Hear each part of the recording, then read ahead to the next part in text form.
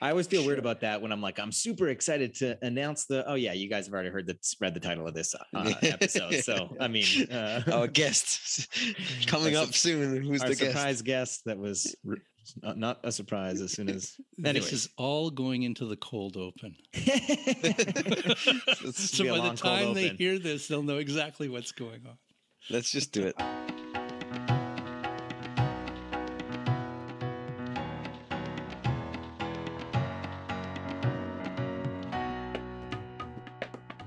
Welcome to another episode of ArrayCast. I'm your host, Connor, and today we have with us three panelists. We'll go around and do a short introduction, starting with Bob, then going to Adam and Marshall. I'm Bob Terrio. I am a J enthusiast, and I'm working on the JWiki, and it's a wonderful project, but it's a lot of work.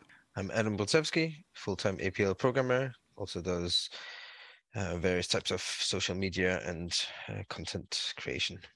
I'm Marshall Lockbaum. I'm the author of BQN, and in the past I've been a J programmer and a dialogue developer as well. And as mentioned before, I'm your host, Connor, day-to-day C++ developer, but in my free time, array language and combinator enthusiast, and super excited to talk about our topic today. But before we get to that, we're going to have two short announcements. We'll first go to Adam for one, and then Bob for our final one. Right, so there is 1 week left to submit in the APL problem solving competition. If you haven't started yet, you might not be able to solve everything, but you still have a chance to win, let's say, a phase 1 prize. And together with that 1 week left, there's also 1 week left of the early bird discount for registration to the Dialog 22 user meeting in Portugal. And my announcement, you may have already caught on, that Marshall is going to be one of our new panelists. So welcome to Marshall, and thank you for agreeing to come on the ArrayCast and be a regular panelist. We found we were talking so much about BQN that we had to bring you on. And addition to the expertise that you bring in your background, it's great to have you on, and look forward to having you in future podcasts. And I should also say today we're missing Stephen Taylor. We hope to have him back for the next podcast. He's off getting mended right now. Hopefully nothing serious. He just said that he had to go in for an operation and was not available for this podcast. Yeah, I'm super excited about this because I have felt, because I can't actually remember when we started this podcast, but I think BQN was on my radar, but I definitely have learned so much about it since having started this podcast, just over a year ago now. And since having learned about it, I felt that BQN, we were missing sort of, we had, APL, J, K/Q, although I'm not sure if we should put the slash there. But, there's a dotted line or a solid line, however you want to draw it. And then also BQN now, which is, Marshall can talk all about it, but it's kind of like a hybrid, kind of something completely new and different. And we're going to discuss some of that today with our topic, which is control flow structures and keywords, if I've got that correct, which I know very little about. So I'm just going to throw this to whoever wants to take it first and talk about, because I guess I'm not going to say anything. I'll throw it to whoever wants to say, how these exist. Are they, idiomatic, and go from there. Adam, go ahead. Well, I'd like to just start off with a historical background. So if you go way back to the very early APL days or array programming days, before there even was APL, Iverson notation, where it was this mathematical notation that was also able to describe a flow for algorithms. It was great for an algorithm description language. And Iverson used conditionals. And then since everything was like drawn on paper or blackboard, you use these conditionals, and then you draw an actual arrow going from the conditional up to the place that you would continue execution if the conditional decided so. So it's kind of like a flow diagram together with the code as one thing. And then when Iverson notation was linearized, it was made into a one-dimensional sequence of equally sized characters in the computer, then that became a line-based thing with the right arrow taking a line number, and then you could, if you gave it an empty list of line numbers to go to, then it wouldn't go anywhere.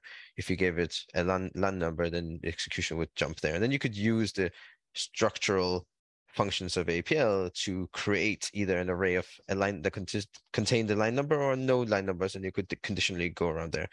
And so for many years, this was the only way of controlling flow in APL. Basically, it's a goto, but there aren't any conditionals, and there isn't any ternary or anything like that. The only way you could control whether or not it would branch would be to create an array that had either line number or no line number. So it used to be like you would reshape a line number to length 1 or length 0. That you could use a boolean like that. And so that was for a very long time the only thing. But today, things look a little bit differently. Various dialects of APL added algol-like control structures, or kind of like basic with keywords, if, then, else, and if. And J also added that. J was first. Yeah, J was first with that. And they have a slightly different, the way that they work is slightly different between, I'm sure we'll get to that. So this is like just the historical background for that.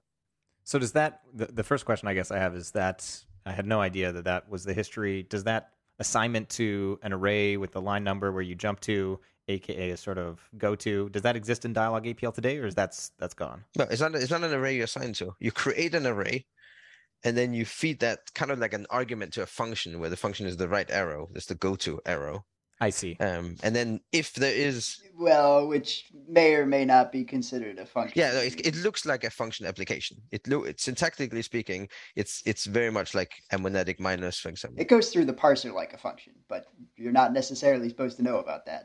I'm not sure every implementation does it the same way as Dialog does it, as like a function. It could be special syntax. Yeah. But the important thing is, from the APL's perspective, it's kind of like a function you apply to it, and that causes control flow or execution to jump to a different location. And in general, APL implementations are backwards compatible, and indeed in Dialog APL, as well as GNU APL and APL2 and APLX, all of that still works, even if in some of them the preferred thing is to use actual keywords. But yes, it all works.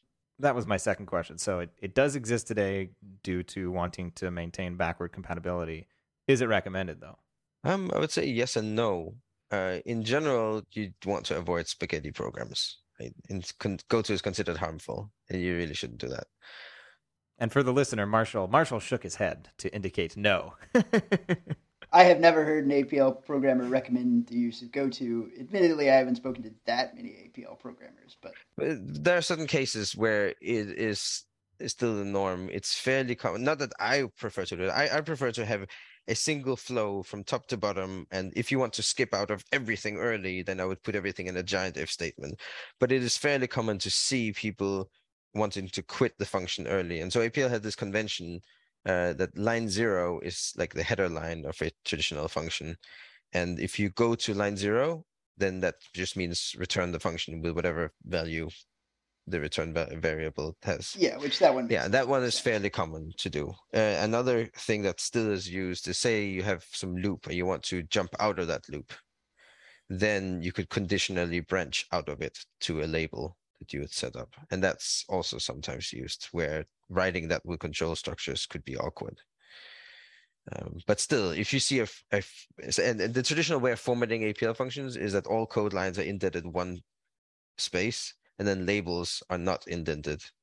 And if you see and then of course, since goto, it doesn't return a result. It just takes something on its right. So whenever you do a branch, you generally have the right arrow as the first character on the line. If you open up some APL code as a professional APLer, and you see a bunch of lines begin with a right arrow with some long expression after that, and a bunch of lines begin with a label, then immediately go, ugh, yeah, this is not going to be fun. So no, it's not recommended. That brings me to my question, which is, why are they there in the languages? Because you can do a lot of this stuff without having to rely on these control structures. But as you said, J has an extensive group of them. I mean, it's got a select statement, it's got a try and a catch.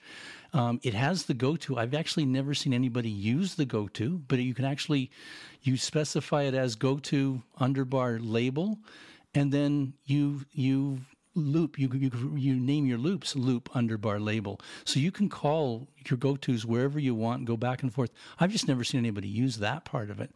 I have seen people use a lot the try, where you try something and if there's an error, it kicks back to your catch. Or you can even call another function and do a throwback. I haven't seen anybody do that. But why are those there? They seem to me to be, if I had a guess, they're there because they're not hard to implement in C, which is the underlying language that Jay's implemented in. So, and it's convenience, and I suppose for someone who's got a more imperative programming background, algol-like background, that's comfortable to be able to see your program broken in. If you've got a bunch of tacit or even explicit, sentences, you can break them up by using these control structures to have ifs, elses, else ifs, all those whiles, whilsts. Jay has a whilst, which means you do it once all the time. Yeah, well, it's the equivalent of C do while. Yeah. That's a pretty strange name. Whilst? Is it whilst or whilst? Okay, whilst. I don't know. I literally am just asking. Well, I've seen it expanded as while skip test. That maybe Henry Rich invented that. I'm not sure about the derivation of that point. I think you're right. The pronunciation is probably whilst. I'm not going to claim a new way of pronouncing those letters. So maybe what we should do, because the question is, why do we use them? But maybe what we should do first, let's go through, to the extent that we can, based on what folks know, enumerate maybe the keywords / structures and APL, then J. So we'll go APL for Adam, J for Bob, and then BQN for Marshall. And then if we want, we can circle back to Adam for Q. And then we can talk about, because I definitely know that when you mentioned there's alternative ways to do things, but some of them I think are very idiomatic, but others are awkward. And maybe we should, once we sort of enumerate what the different ways to do these in the different languages are, we can talk about which are the ones that, the three of you reach for, if any of them at all. And when do you sort of, instead of doing some while loop, do you choose some other sort of more idiomatic array approach? Does that sound good? Idiomatic and awkward are not mutually exclusive. Idiomatic code is usually the least awkward way, but that doesn't mean it has no awkwardness. This is true. Maybe we'll put a Venn diagram in the... Many of your blogs have very nice Venn diagrams, Marshall. I'll get you to do an awkwardness versus idiomatic Venn diagram for us. With that out of the way. I think we should limit our scope slightly also. You mentioned control structures and keywords. And while the control structure may or may not use keywords in whatever language, there are also keywords that are not control structures that I don't think are so interesting in this aspect. Like, for example, Jay has an assert keyword. Right. The ones that I'm primarily thinking in my head and potentially the listener are most interested in are conditionals, aka like if statements, specifically sort of expression-based ones where you have an if and then an else. And then also, I think the loop, most array programmers, even beginners, very quickly figure out how to get around. But a lot of while loops, especially ones that can't be mapped to sort of building up a mask and then doing a reduction where you need to conditionally grow something. Like, so for instance, if you need to multiply or square a number until it's above a certain value, that's like a very classic while loop, and then you multiply it by 2. There's ways to do that, but a lot of times when I'm coding up a leak code or small problem, I'll just like choose a number that I know is large enough to like solve all of them, and then just like do a take whatever or find that value. Anyways, I'll stop talking. So yeah, maybe we'll try and focus on whiles and ifs, but if there's something close to that that you think should be included, definitely feel free to. So let's start with APL. And okay, we should probably limit it to a particular APL dialect. Just with a note that not every APL does support this. If I remember right, GNU APL does not have control structures. It closely follows APL2, which doesn't have any of these sort of thing at all. That's right. But other common APL implementations, dialog APL, APLX, and APL Plus, definitely have them, and I think they're very close in the vocabulary. I'm just most familiar with dialog, and so yeah. So I did a bunch of research on this, and there was it was at some point in like the mid '90s, all the APL vendors suddenly came around and decided, wait, we need to add these control structure things that everybody's been using for the past 15, 20 years. And so then one of them, it may have been APLX, one of them found this this colon syntax, and they all jumped on that very quickly. Yeah, so the way it's spelled is pretty much with traditional names for these that you see in C-style languages. But with keywords, so you'd have an if and end if. And then in order to preserve the APL axiom that there are no reserved words, then it uses a colon in front. The colon is traditionally used in APL for control flow. So you have the traditional label would be label name colon at the beginning of a line. And here you just begin with a colon instead. So it's colon if. And so we've got if, while, repeat, which is just starts a loop without any condition there. And then you can, both while and repeat can either just end with like end while, we just keep rolling and repeat. You can have an until. So you can have a condition at the end of the loop as well. Then there are for loops. There's both for in and for in each. So you can have multiple variables that are being updated every time around the loop, and it's kind of like a transpose of where you pick them up from. There's select, which I think is generally called switch in other languages. It's a case statement. So you just select this thing, and then there are multiple cases. And there are else as well. So it's like a fallback for anything in both if and select. Then there's a bit special. There's a trap one, which is kind of like the try. And there is a difference between APL implementations. But the idea is you run some code inside this block, and then if anything happens, you go to handle that. That was actually pretty cool, I think, in the way that it can classify errors and take different action depending on different errors. And then there's some keywords that help you break out of them. So there's like you can return from the function, you can leave the current loop that you're in, or you can continue to the next iteration of this loop without finishing it up. And finally, we have something called colon section, which is kind of like an if true. So it doesn't do anything. It's just a control. It's just a block to help you organize your code, but it doesn't actually do anything. So that's the vocabulary. There's some dialects can do slightly more, some can do slightly less, but that's the idea. All right. So that's for APL, dialogue APL specifically. And for J, Bob, what do they have? Something similar? Yeah, pretty similar to that. We've got the if, and we also have an else if, and the structure is you got if, and then you've got a statement which is going to be your control statement. It's going to be true or false. It'll evaluate true or false. It actually is dependent. It's actually not true and false. It's zero and anything else. And not only that, it's only the first item in your whatever you create. So in other words, if you create an array of 1 0 0 0 1, it's going to be true because that first one is a 1. If it was a 0 at the beginning, it would be false. Oh wow, I didn't know this. I didn't know this. Yeah, so it can get kind of tricky. Like if you don't know that. Oh, so what if it's empty? If it's empty, then it's true. Whoa. Yeah. You leave something empty, it's true. Wow. So it's the absence of a 0 in the first element or something like that. Not 0 in the first element. If you put an empty, and if you go say, and the way it works in J is the control words are always followed by a dot, a period. So if period dot is a control word. If you type in if, then you can create a variable that's named if. But if period dot is a control word, and all control words are followed by a dot, so you can spot them pretty easily. But if you have if dot nothing, then you follow it with do dot, and then whatever you follow it by, in this case, it will be followed afterwards by end dot. So you've got your sentence is kind of broken up into these sections, but with nothing in that first area, it's going to be true, and it will do the last part of it every time. Wow, that's really interesting. And I think that I didn't mention this when you said else if. Yeah, APL has a else if as well, but I've seen in various language discussions what's considered truthy, what's considered falsy. JavaScript is a mess, and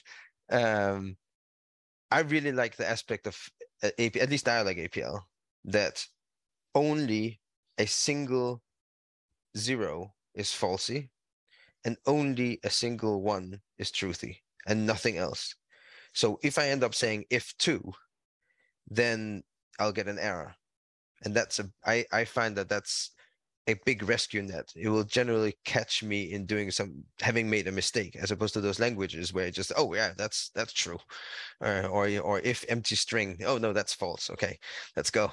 So I really like that aspect. You can have various shapes on that 0 or 1. So it could be a 1-element vector, or it could be a scalar, or even a matrix and so on. But as long as it's a single element, but that works out. What would happen if it was a matrix? Or say you had, it just has to be a singleton. Just has to be a single element. Okay.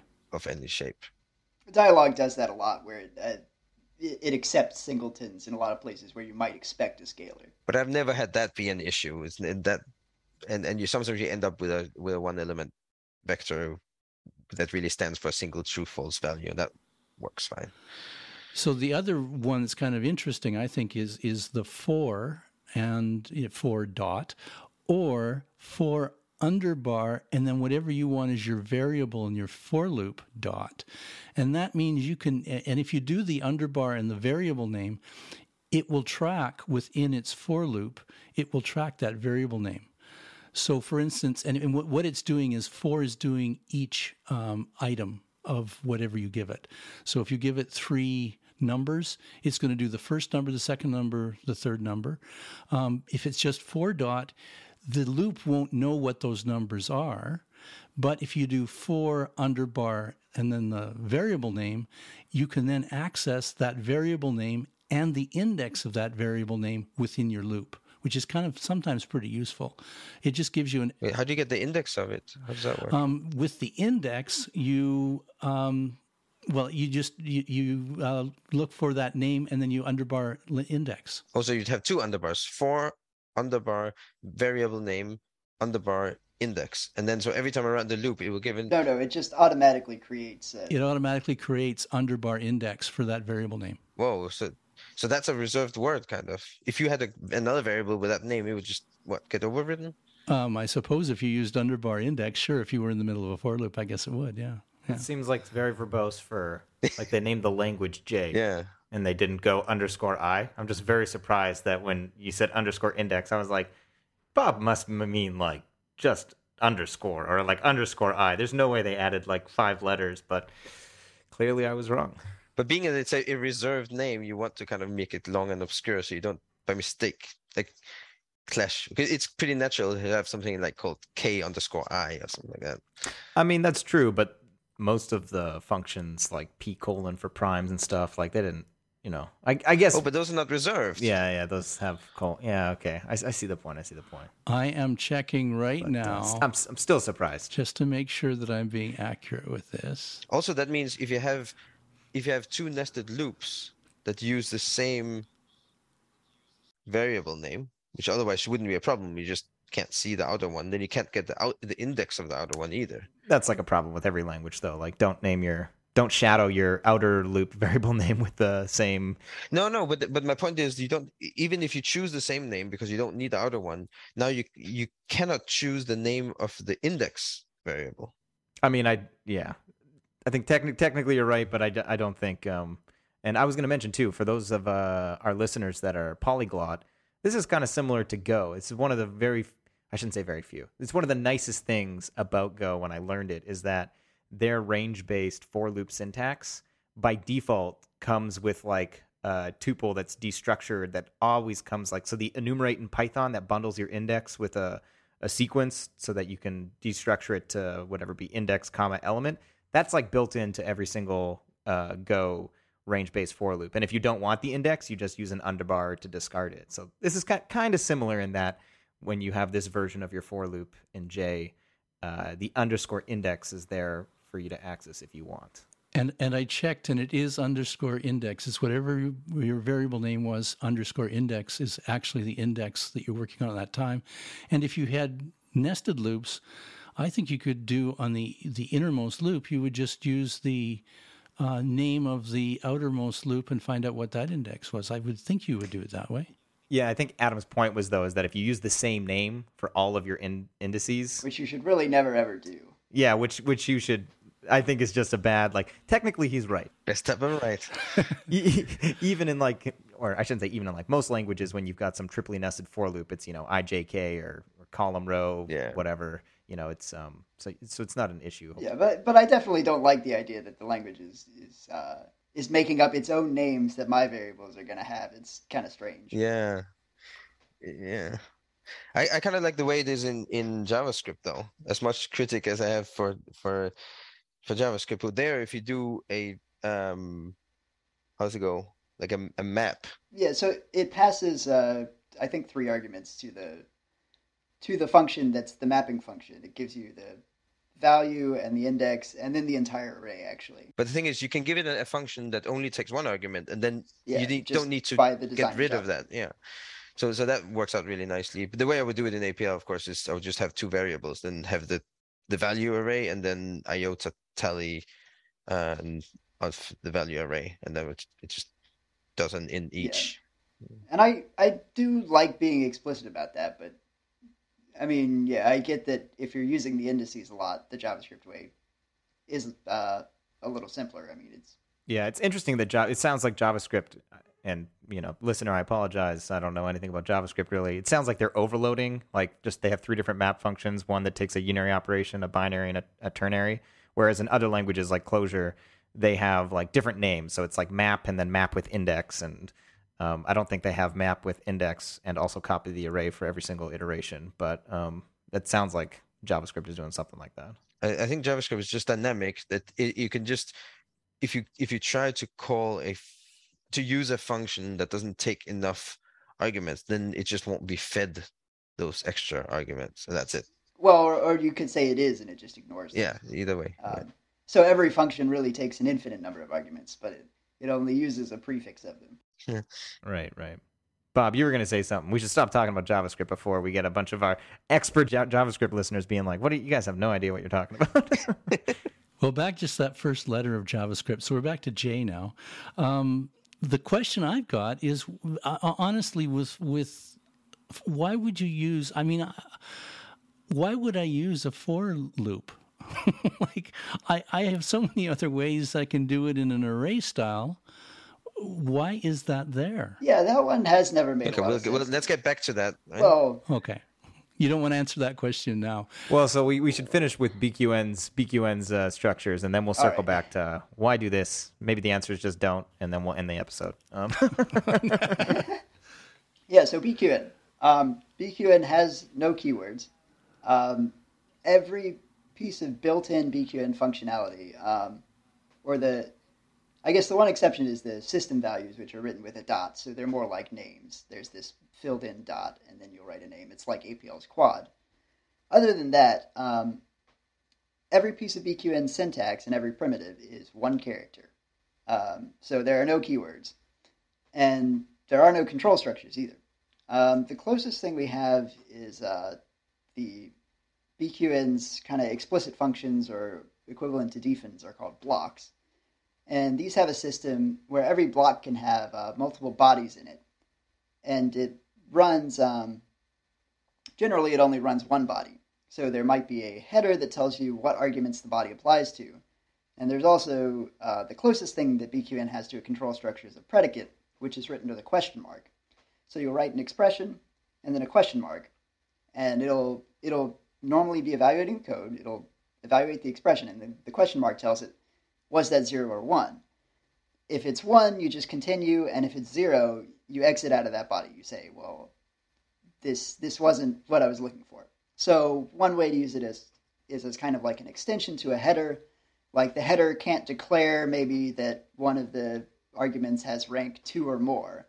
In a predicate, you can just say, well, is 2 less than the rank of my argument? Question mark. And so that sort of extends the header. And you can also use it as like a ternary statement and an if-then kind of thing. So it's pretty flexible. And it's a lot like APL's, or Dialog APL's guards and defins as well. So that's the closest BQN gets to a control structure, though. And the idea is, I mean, this, I wouldn't say this is necessarily complete, but the way things work is that you should be using, you shouldn't be trying to use these imperative constructs in BQN. You should be using generally functional programming and trying to use things like recursion, or use, well, in the case of, I can say the J's for each loop, and this also works in APL and J. Instead of that, you can just use the each operator or modifier, and that works just as well. So there are a lot of different ways to do control flow in BQN. Having first-class functions helps a lot. And there's a page of the documentation where it shows you, well, you can build all these control structures as first-class functions that take, they don't work on blocks of code, but they work on block functions. And that looks pretty similar. You just have to say each block ignores its argument.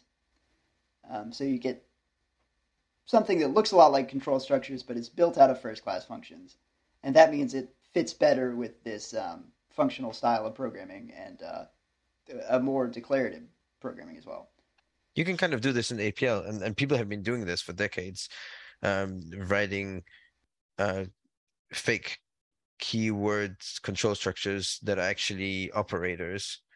And so they might, so for example, you could do an if-else operator that takes two operands, which are just functions, or they could be long functions with multiple lines, and then it takes one argument. It takes that argument and says, if it's true, then it runs one of its operands, and if it's false, it runs the other operand. Yeah, and so the big difference in BQN is that you can just write a list of functions. Since BQN has this explicit stranding syntax, one of the really nice things is that you can strand, say, two block functions together. These functions have curly braces, and then you just put one strand ligature character, the little smile thing, between them. And then you get a list of two functions. So that even looks reasonably like the syntax you'd get with an if statement. You have if, and then some curly braces with something inside, not parentheses, and then the ligature, and then more curly braces, and you can spread that second function out onto multiple lines, and you get something that looks a little like imperative code.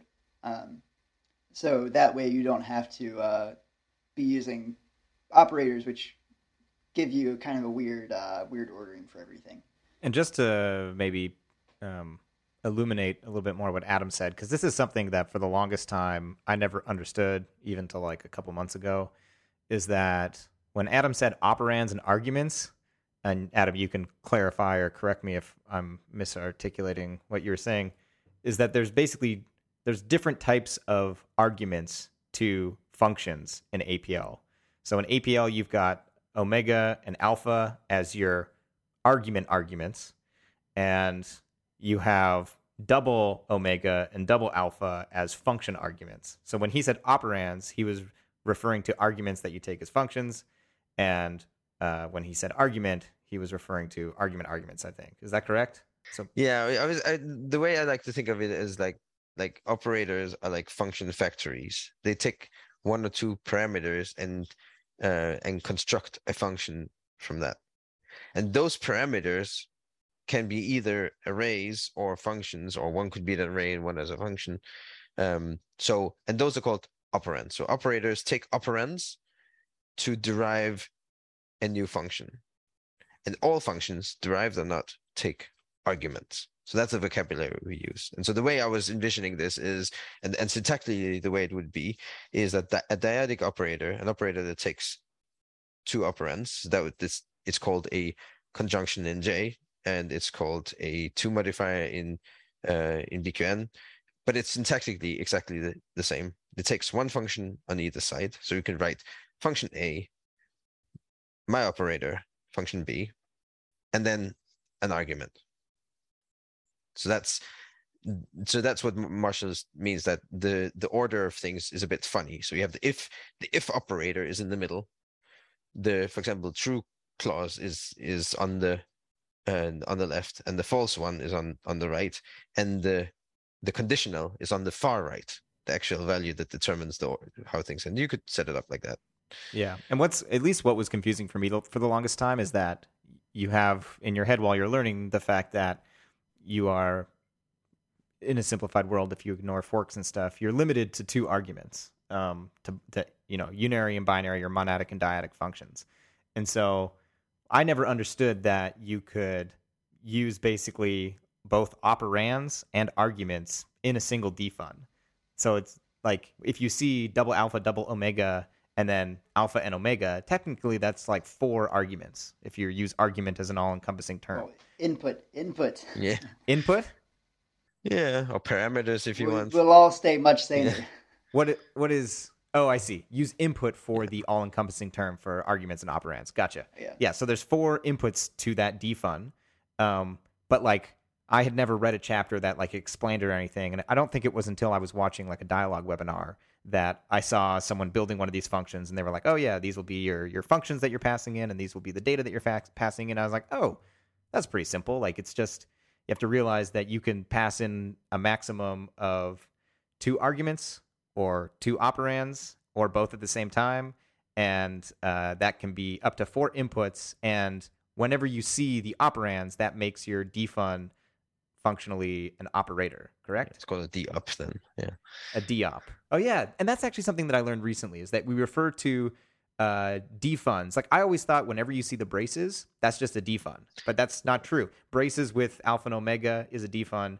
Braces with alpha and omega and potentially a omega omega or alpha alpha is a deop, which the fun is for function and the op is for operator. Which is, anyways, we're sort of... Yeah, so that's why I had to go with a block in BQN that's just, that is all-encompassing.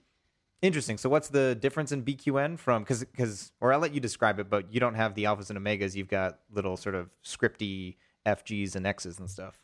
Yeah, double struck. Blackboard, bold. Yeah, you can call them that too. I mean, there's not a huge difference. There is a difference in that, and this is also where BQN is more like J. In APL, you always have to take the arguments before doing anything.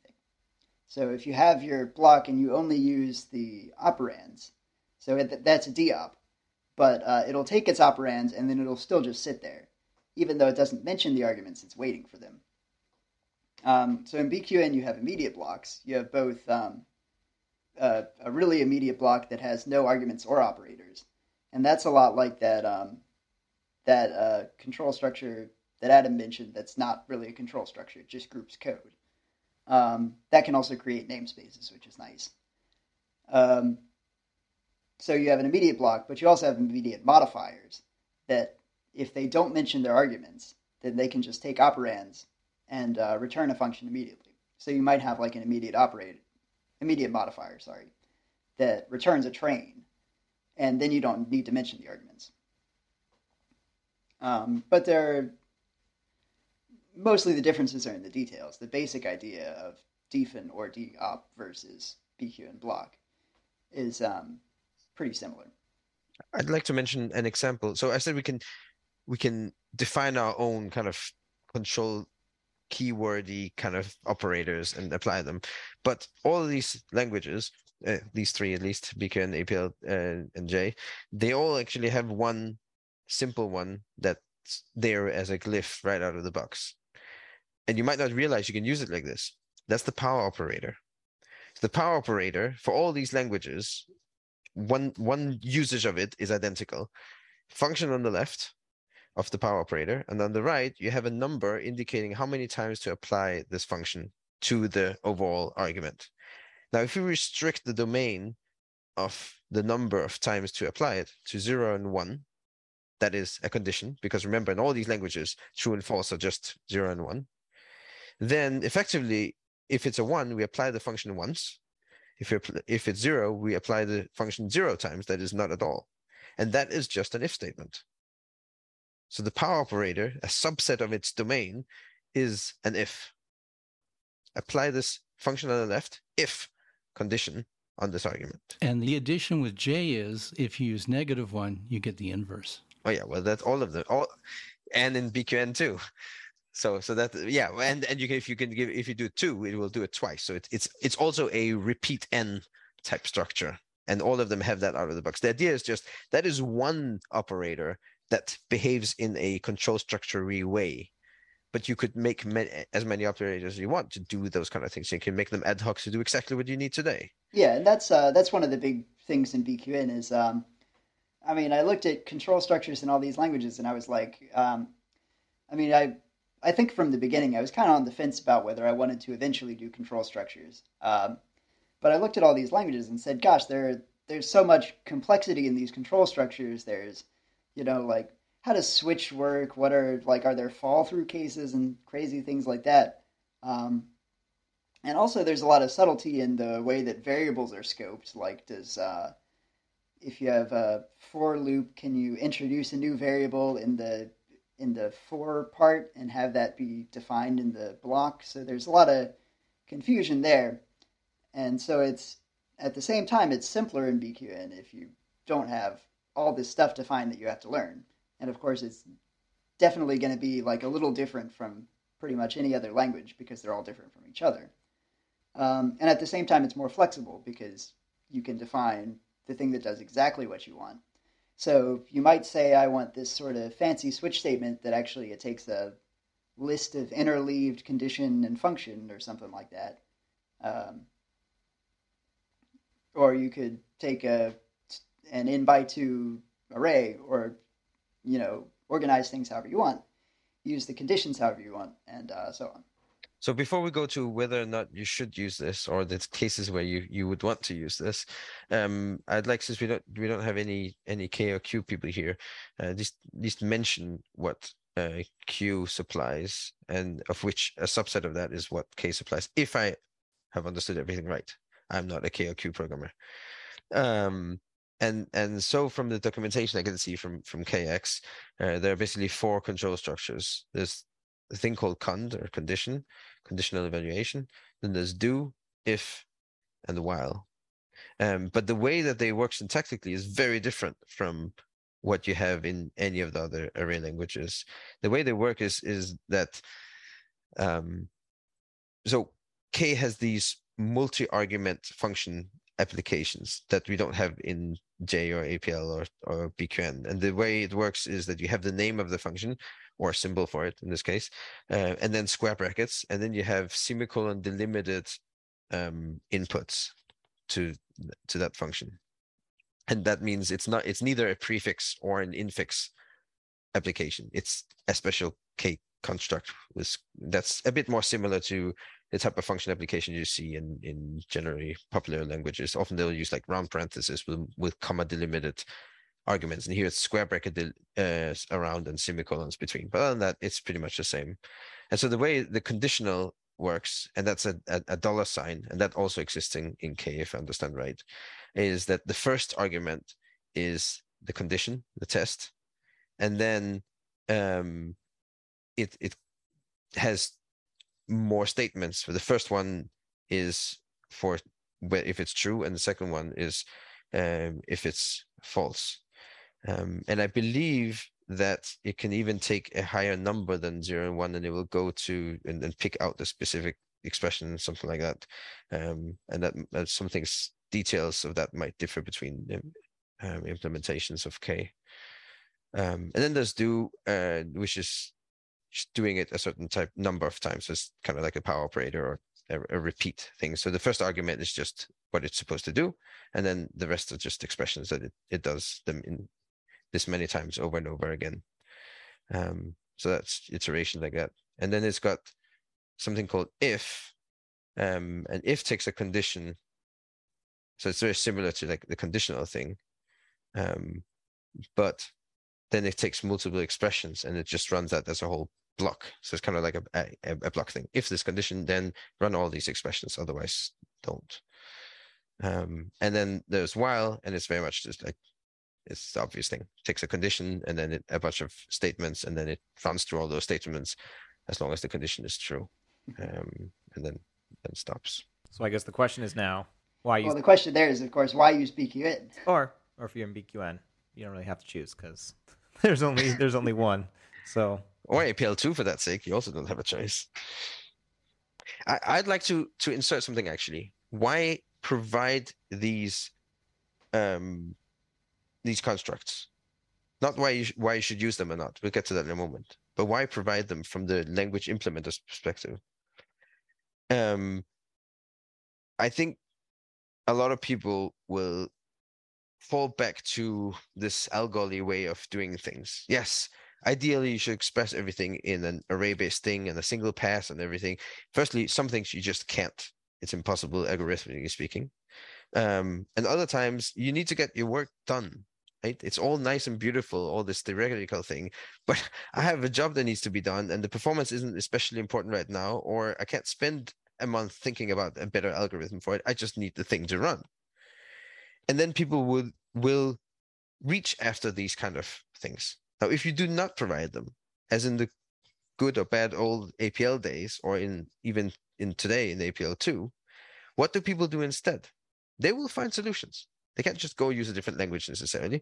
They will find solutions. And so what you will see in old code is that they will use the replicate function with a condition. So replicate can take normally you'd have one element on the left of replicate for each element on the right.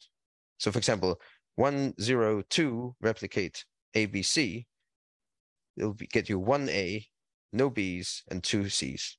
If you supply a single element on the left, it will be used for all the elements on the right. So 1 replicate ABC will give you ABC, and 2 replicate ABC will give you AA, BB, CC, and 0 replicate ABC will give you just an empty character vector.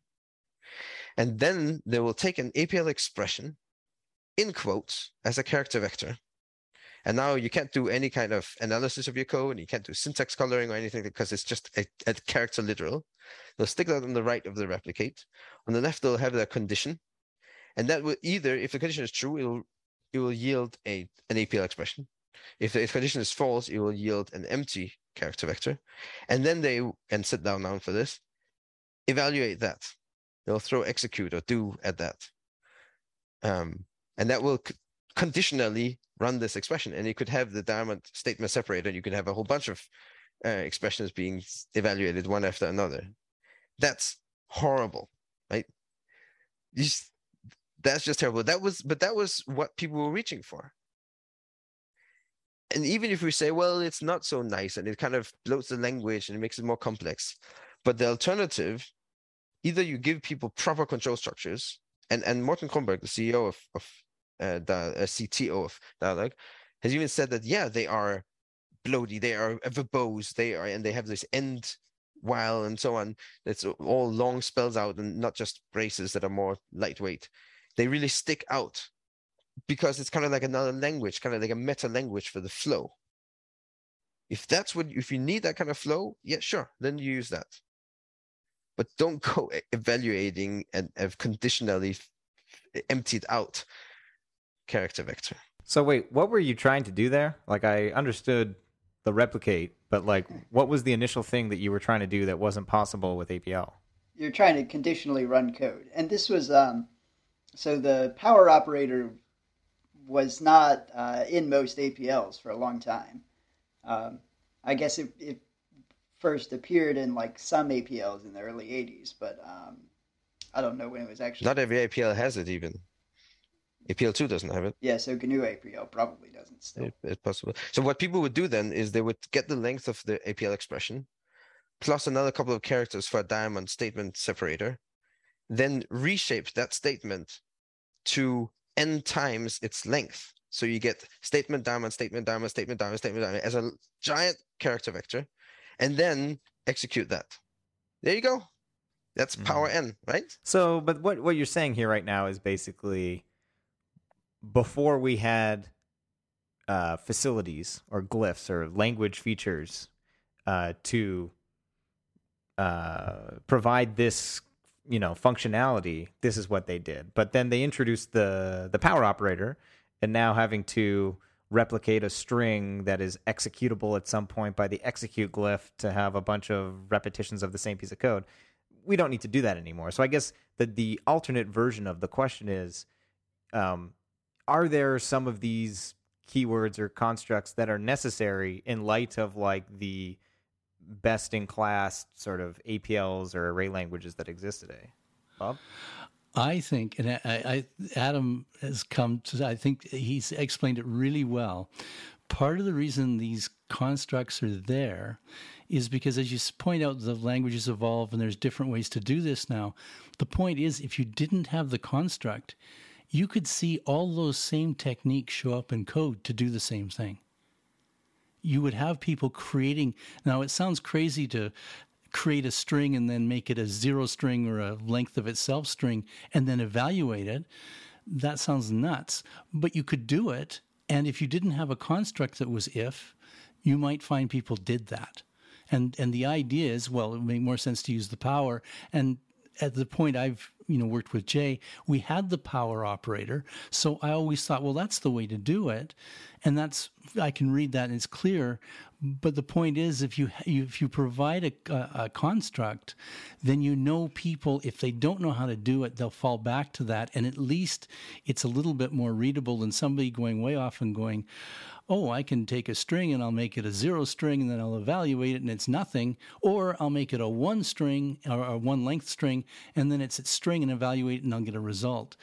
The point is, in the languages, you can create those constructs, but if the constructs are available, especially, I guess, in what would be considered maybe boilerplate code, I see this type of language used a lot in the definitions and in the definitions of the Z locale, which is that's kind of J's base locale. That's J's base locale, and you'll see things in there, and even in the startup of the whole language, you'll see a lot of control structure.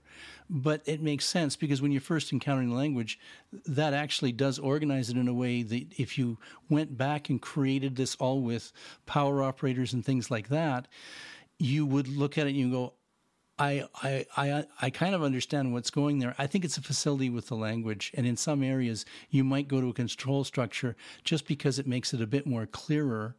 And I suppose in terms of implementation, if you know that's how you're implementing it, you can optimize for that too. And that brings us to, should you or why would you use these things? And that I'm saying, sure, for a pure algorithm, mathematical thing, use all the array facilities. I find myself a lot writing APL code that is not doing APL's, should we say, best target area. I'm writing lots of utility code, GUI code, where there is a flow and there are often parallel side tracks that the flow will take and then come back together again. And the whole thing with operators and even defen guards, which are just these, if this condition, then terminate with this value or this expression, otherwise continue execution. It's not a good fit there, and the control structures are a perfect fit. I literally, my IDE will indent them, and I can see where the various things go, and I can press a key in the IDE and jump to the next part of that control structure. Which, if I had to implement it myself, there would be no support for that. So I guess that's the thing is, I definitely, at least when I'm writing code, try to adhere to the functional core imperative shell. Like at a lot of, the guessing game that many textbooks, guess a number between 1 and 100, and then you have to implement, higher or lower, et cetera, et cetera. That is a very, very input heavy, low computation type of program that it's nice to have some sort of for loop or while loop. So that just says, well, you haven't guessed the number, just read in and keep telling the user they're wrong until they're right. But I guess my question is do you actually need? Because a lot of the things, I never really reach for the control flow statements. That being said, I haven't written a huge APL application. But can you get away? Because so Marshall hasn't added them. Are there ways to? Because that's back to the how do you find the first square greater than 1,000? But you want to do it in an iterative, obviously you could. You want to be able to stop early is the issue. Yeah, I don't. The power operator can do that in APL, and so that's I've seen pieces of code you mentioned that you can have it with a number, but I've also seen it in the game of life where it just iterates that's something that I don't know yet. So maybe one of you can explain how to do that. But I guess the greater question is there always sort of a a way to avoid while loops, or like, can you do the imperative shell part with the power operator and with, the APL glyphs or the J digraphs? Like, is it possible to write a large scale application that at some layer is ingesting some input or reading stuff, and then at the core of it, sure, it's doing all the heavy lifting, matrix multiplication, reductions, transforms, etc. Or do you sure, it's convenient because we all know what a while loop is, we learned it in Python or whatever like. The question is like, can you get away with it? And it seems like potentially you can. Yeah, sort of. If BQN doesn't have it. Well, I mean, the way I think about this is that you have various programming constructs or styles or paradigms you can use, and they have a certain amount of power to them. There's a set of programs that you can write using those, and so quite a lot of mechanisms are just Turing complete. You can write anything at all.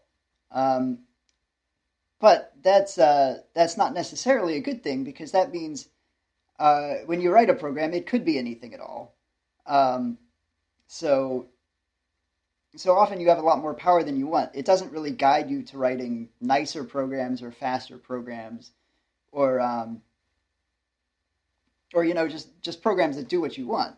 Like, if you make one mistake, it tends to make it easy to write programs that are, say, subtly wrong, that are just a little wrong. So one thing that array programming does a lot, and I was pretty strict about this in BQN, is it actually restricts what programs you can write. So the thing that array programming is good at is fixed size loops. So like, you've got an each loop over a function, or a reduction, or a scan. Those all do like, you can calculate the number of iterations that you would do in advance. For each, it's just the size of the array. So it does fixed size stuff. And in BQN, actually, I was very strict about this. I cut out like the APL power limit thing that Adam mentioned, so that primitives can never express even infinite computations. So BQN's like pure tacit programming is actually a very limited kind of computation, because you can't even do unbounded loops. You can't say, well, keep going until the user enters an A or whatever. But that also means that you, most programs are, and you can actually see this pretty easily by array programming, and finding that in most of your programs, you very rarely have to step outside of this pure tacit paradigm, or you might add functions or stuff, but not in a way that fundamentally expands the space of things that you can do. So in fact, most problems fit into this space of array programming, which is a really cool thing about array programming, is that it's, at the same time, it's a very limited style, but it's also very powerful in that it fits most of the things that you want to do. And then you can expand that some. And control structures, they are Turing complete, but in some sense they're more constrained. You have to work more to express anything in them compared to things like GoTo. And so at the very end, there's a level of GoTo and recursion that really you can express anything, and these are the ones that lead you into spaghetti code, because they're so simple and basic that you just write, oh, go here, go there. And a similar thing happens with recursion. Maybe it's more manageable, but it's not really that different. You just say, go here, go there, and you can't narrow down the space of programs easily to the ones you actually want to write, as opposed to the ones you can write.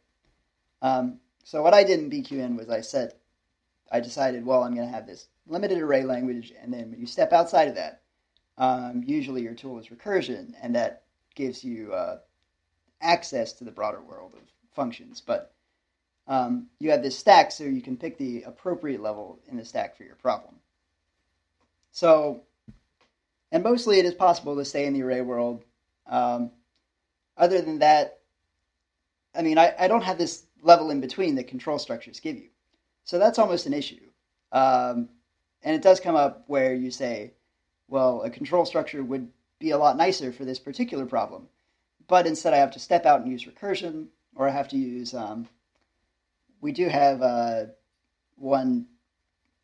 thing that's a system operator in CBQN that does that is basically APL's power limit that does a while loop that says until this condition is met, do this thing. And it's the same, like it gives you unbounded programming, but that might not really be what you want. So, I mean, yeah, it works, but at the same time, it does feel like there's a level in between that's missing, and I wasn't willing to go with, at least so far, I haven't wanted to introduce all the complexity of control structures. But it's a hard choice. Have you tried writing, or has anybody written an interactive full stack with front end programming BQN? And because that's where it comes in a lot, right? I have the users interacting with a GUI. Behind the covers of that GUI, the program is running around in a certain flow, popping up a question to the users answering something, going down a certain route, asking something else until everything is done. And doing that using recursion sounds painful to me, to say the least. Yeah, well, I think you'd have an outer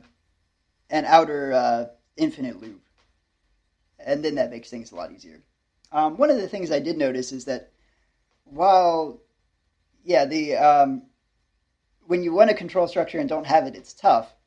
The absolute number of loops where this happens is very small. Like even for programs where you'd think of them as really as imperative in nature, it's usually just one loop, maybe two. So, I mean, yeah, in that sense, it's worse that you have to, for these particular loops, go into the broader range of recursion or the infinite while loop. But at the same time, it happens very few times for the program.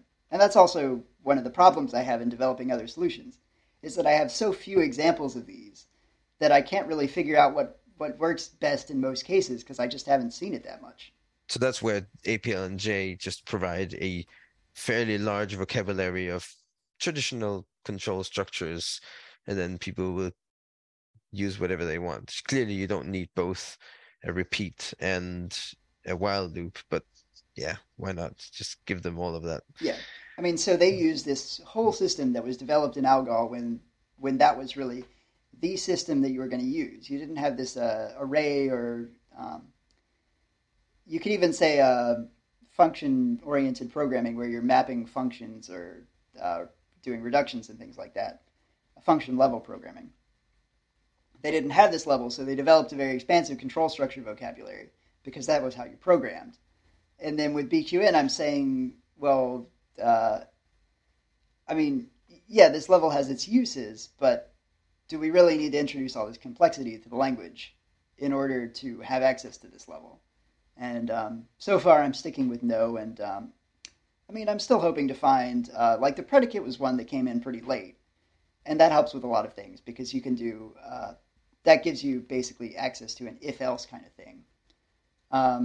So I'm still hoping, to find more simple additions to the language that I can do that give you, that make it more expressive in some way.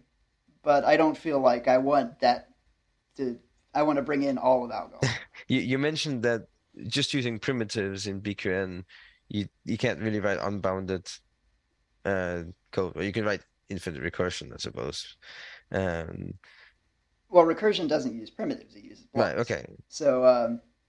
So tacit programming is programming without blocks, and that is actually it's not Turing complete. You can't express infinite computations with it. I suppose in the dialog APL, the power operator does provide you with completion. Yeah, because you've got this power limit. Yeah. Although I think that's a pretty, if you want to be doing general purpose tacit programming, power limit is a really awkward foundation. Oh yeah, no. But what happens if you use the power operator in BQN and use infinity? Will it not just run forever? Infinity specifically, it'll give you an error. A very large number, it will run for a long time. The issue that you'll have then is that it will not actually stop. So you've expressed a very long finite loop, and you have no way to get out. Oh, okay. Yeah, because J has something like that where you can run an infinite loop, and then there's a special symbol to get out, right? Yeah, what J does is if you put infinity into it, it will run until there is no change to its result. So it's comparing the previous result to the current result. And if there's no difference between them, then it stops. And so that way you can actually nest your power operators, and you can, and Connor's original question, how would you multiply or double all the numbers in a list until they get over 1,000? Well, that's how you do it. You essentially look at each item on its own, run each as its own little separate loop, and each of them go up to the point where they get over 1,000, and that's an inner loop, and the outer loop is run it till there's no change. Well, if you say over 1,000 is your inner loop control on your power operator, then when it goes over 1,000, it's going to be 0, and then nothing happens, and then it stops. And because you're doing rank 0, each item will be on its own, or each atom will be on its own. So you could get all your atoms would run their own separate little loops, and that's how it uses the infinity. It just looks for no change, and when there's no change, it stops. So you use that nesting, and I think that's actually a really powerful little construct that I use fairly often. Yeah, That's equivalent to power match in APL. I guess so. I mean, I used it when I was a J programmer because you kind of have to, but I feel like it is tangling things together, sort of. I mean, same complaint as APL, that it doesn't feel really foundational, because then you have to be managing whether each step in the loop returns the same value as the previous one or not. So, I mean, like if you've got a random loop, if you want to generate things randomly and keep going until you fit a certain condition, then if you generate the same thing twice, then it'll stop even though you're not really done. And also you have to, if there's no natural way to, if it doesn't naturally like reach a limit and converge, then you have to add this extra layer of asking if I'm done, adding another power operator. So you're definitely using the concept of a limit to create your loop. And if you're not working with something that would have a limit, like a random input, then I would agree, you really can't use it that way and rely on it. Yeah. I mean, so I feel like that's just not the... I mean, it's definitely useful for some mathematical stuff. The other thing that it felt to me was like, a lot of the times you want to tweak little details, and that's a warning sign to me that something doesn't really belong as a primitive in a BQN. If you would say, well, this thing is great, but I want it to work a little differently, that should really be a function that you define so that you can go and write your own version of it, instead of being a primitive where the language is telling you this is the function you want, because if it might not be, then the language shouldn't tell you that. So that happens with a power operator in APL. So it runs. So what it does is similar to the power infinity in J.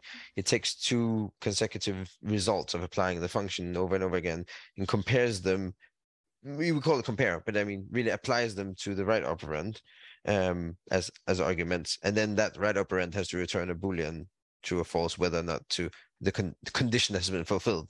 But it can do any coding. It can use a variable from outside as well to decide that, or even do a whole bunch of stuff and ask the user if we're done yet or something like that. And so the common thing is to do power match. Problem is, if you do some kind of condition, like say I want to square it or whatever it was, double it until it's larger than 1,000. What if it's already larger than 1,000 when we start? And then, yes, it will stop, but it will stop too late, because in order to compare two consecutive results, it must apply at least once, so it can compare the initial value to the next value. And by that time, we've already gone too far, and you can't backtrack. So then you have to build some ugly construct where, like, apply this function until this condition, if the condition isn't already fulfilled. So you can do that using two power operators. It's just a bit ugly to do that. Well, but APL has the sort of issue that the power limit thing takes up the case of a function operand on the right. So in J, when you have a function operand on the right, that's just applied to the arguments, and it tells you then how many times to run. So it's applied once at the beginning, and that's it. But in APL, the function does this checking every time thing. So you can't really use it directly as like you can't have a function to run on your arguments. You could compute a 0 or 1 and stick that on it. But you can't. Yeah, we have to put it in parentheses and separate it. Yeah, it's a bit ugly, but it can be done. But then again, I mean, in such a case, I can use control structures, and it's not going to run slower because I'm using control structures, because the other approach is not array-based either. It's also loopy. And I don't think it's worth forcing people into something that's just harder to read, where especially if you come from other languages that use keywords like that, it's immediately readable and you can see the structure. And another case with such a loopy thing that I often find, let's say I'm processing a huge list of things, and so we'll reach for the each operator or rank something, and that might look like you're avoiding a loop, but of course internally it is just a normal loop. Now let's say that I'm doing a lot of processing on each element. It could be writing files to the disk or whatever. Midway, I hit an issue. Execution stops. And so APL, especially of these various program languages, very much try to make the experience of interactive programming pleasant. And so the interpreter will stop midway, and then you can modify your code even and continue execution. And there, having it in an explicit loop, a for loop, for example, for me at least, generally is much more pleasant to work with than being suspended inside an invisible loop. I can see what exactly it is I'm looping over. Everything is immediately available. It doesn't become a question. Let's say I'm applying an anonymous function on each. So what does it even mean to edit that function in the middle of the loop? Now what gets applied to the next element? Because we've already kind of created this derived function of my function each, and I'm in the middle of applying it. Having a normal for loop, I can see exactly what state I'm in, and continue, or back up and start the loop over again, or just skip out of it and continue. And the same thing is if I have control flow that goes wrong, and I'm tracing through my code, then I can fix stuff and manually move the active line in the debugger to the right place and continue from there. If I was constructing everything with derived functions based on operators, that would be completely impossible. And so I find that, yeah, sure, maybe it's not as pure. Maybe it is a bit bloated. Maybe it is a bit ugly. But sometimes I just need to get stuff done. And it's really useful for that. So we're over by a few minutes. But I've been trying to figure out, so we've talked about power match, and we mentioned in BQN power limit, and also in J power infinity. And the documentation in the Dialog APL site mentions that when power is used with either match or equal, it's sometimes referred to as fixed point, which those from mathematics background or avid readers might have come across that. So I guess maybe this is a bad way to end the episode, but I haven't been able to figure this out. And from my understanding is that this power match thing or power limit is actually quite, no pun intended, limited. So let's see if there's a way to spell this in any of the array language. If I want to start with the number 2 and raise it to the power of 2 repeatedly until it goes above 1,000, is that actually possible? Because from my brief, I've been mostly engaged in this podcast, so I haven't really been able to deep dive. But from what I can tell is you're limited to the case where your right argument is the thing that's being sort of inserted repetitively. So if you're trying to use that as a part of a predicate check that's not something that's a fixed point, like, greater than 1,000, I don't actually want the 1,000 to be involved in my repetitively squaring of the 2. But so I basically want to do 2 squared is 4. How would you spell it? I can tell you how you would spell it. So first I would do the square, which I would write as self-multiplication. So multiplication selfie, multiplication commute, power operator. Then I would write a little defen, The defin would have an alpha, that's the left argument, greater than 1000, close brace, and then 2. So this says apply the self-multiplication over and over again until the current value is greater than 1000. That's it. 65,536. So this was multiplies selfie power operator brace alpha greater than 1,000 Yep. and brace 2. Because I got 65,000. I think that's right. Live coding. That's 2 to the 16, right? So, so the previous one was 2 to the 8, which is That would be Yeah. less than 1,000. Did you actually mean squaring, or you meant multiply by 2? or Oh. Yeah, maybe I meant multiply by 2. Okay, so in that case, you would write that 2 times power operator, open brace, alpha greater than 1,000, close brace 2. It just says multiply by 2, and that gives Right, you right. 1,024, if that's what you meant.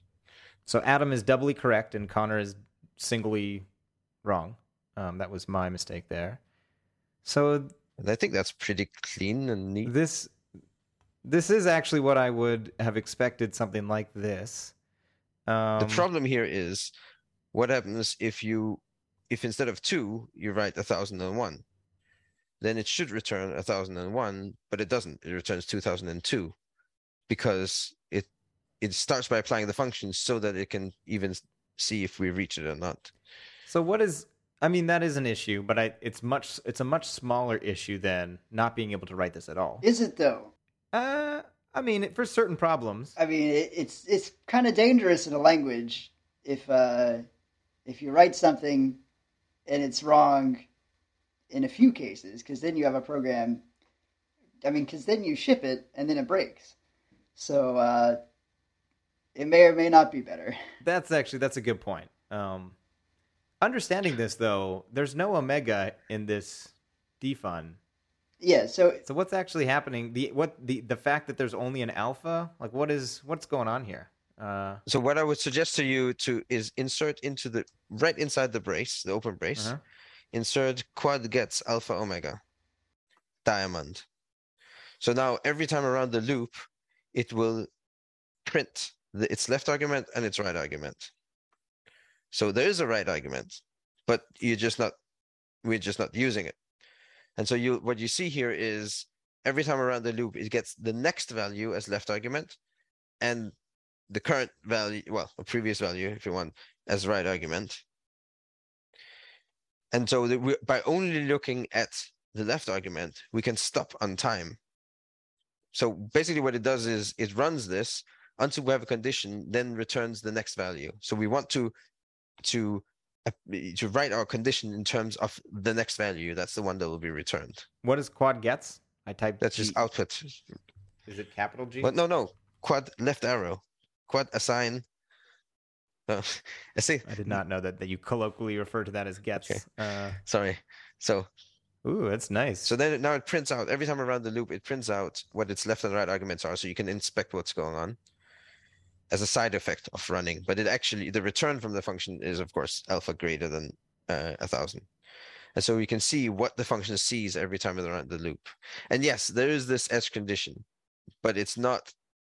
If you're aware of how power works, I don't think it has ever happened to me that I actually fell for this edge condition. It's just something so you have to be aware of. two things happen. You didn't. Two things have to happen for it to break. You have to write the code that's broken, and then you have to run it in a case where where it needs to do 0 iterations. So it may be the case that you have fallen for it and just didn't hit that case in real life, and so you have bugs still sitting out there. Yeah, it's true, but Ghosts in the machine waiting to snatch you. Yeah. it's true.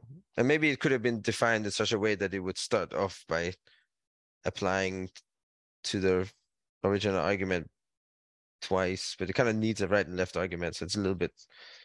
If you use the same argument as left and right argument, and you're trying to do a power limit, then it would immediately stop because the argument is already equal to itself. If it didn't give it a left argument to begin with, and you start off with a value error, you kind of have to give it a default value. It get kind of ugly as well.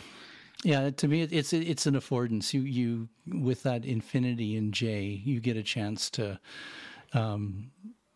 use that power, no pun intended, in a way that's kind of useful in a lot of cases. But as you point out, Marshall, there can be cases where it comes back to bite you. You have to be aware of that. But I think that's true of a lot of things that you use the power of or the functionality of. It can work against you as if you get into the right situation or the wrong situation, it'll blow up in your face. So you have to be aware of those things. But generally, I think the functionality of being able to use the infinite that way to compare the last two iterations, I find really, really useful. Yeah, I mean, so it's a pretty messy world when you get into all these programs that want to stop at for some reason. I mean, there are all sorts of reasons you would want to stop. So, I mean, that's one thing. I'm not claiming I'm better because I don't feel like I have a good handle on what programming constructs you really should be using here. I think there should be better ones. I think they're probably out there. But yeah, it's a lot messier than designing array primitives, I feel. Well, I would say the one thing, if you took control structures out of the language, then you really are enforcing array programmers would have to use array programming. Well, no, they generally have to use functional programming. Or functional programming. You would use that kind of mindset. And there is actually... So in CBQN, at least, we have this system function ._while_. So that's a 2 modifier. That's what the underscores say. And that does well, I guess it's most similar to J's power condition power infinity. So it just repeats the function on the left as long as the function on the right holds. And that way, with the system function, you get the word that explains what it does. So that's kind of nice. Because in the end, I just don't feel like this functionality is too related to the idea of repeating a function a fixed number of times. Because you have this extra thing that you're putting on. Also, you want to test whether this condition holds. Yeah, this is definitely something we will leave maybe a couple different links, not just to the example that we talked about at the end, because I've just been thinking about that since I've had the code on my screen. But it's definitely food for thought, because I agree with Marshall that I think at the moment I'm happy now that I know how to solve my leak code problems that require me to like eagerly do some kind of take while where, half of those problems you can do some sort of pre-computation to figure out the number of times you need to do something. And so you can fit it more into the array model. But there are problems where that becomes a lot trickier, or it's unrealistic to do that pre-computation because then you're just doing things twice.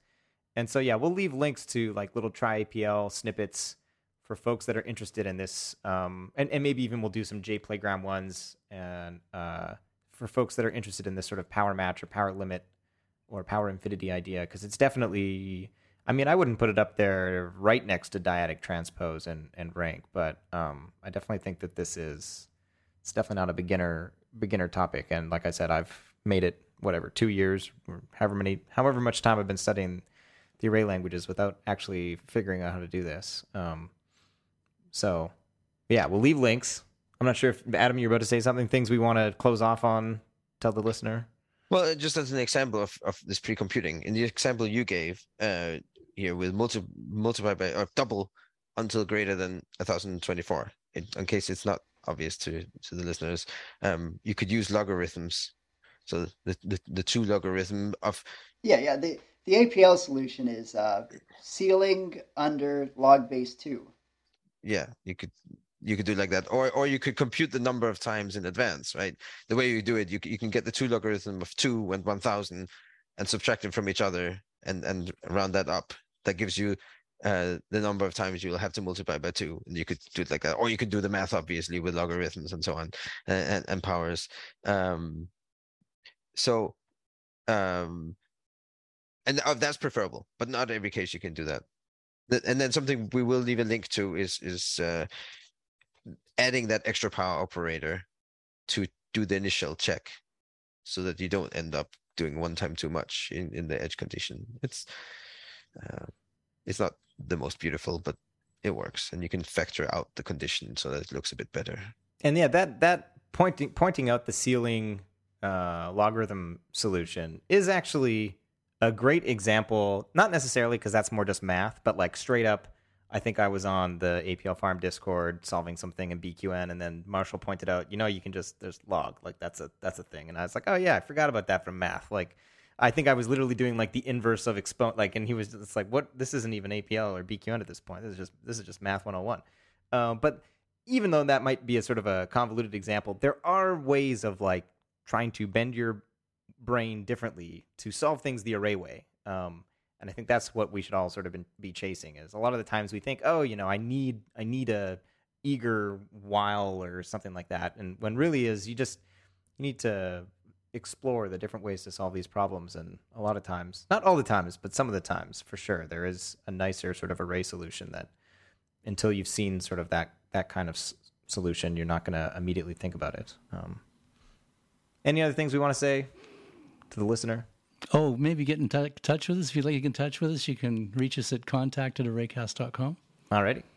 And we look forward to that. We've had lots of responses, especially from our 30th episode, because we were asking for that. A lot of people have responded to it. And actually, this topic that we're working on right now came, and I went back looking for it. I'm pretty sure it came from a Reddit thread, but I haven't been able to find it. But somebody did suggest this, that the control structures would be a good thing to look at across the different languages. And I don't know who that person is, but thank you for suggesting that, because we did make that the topic of this show.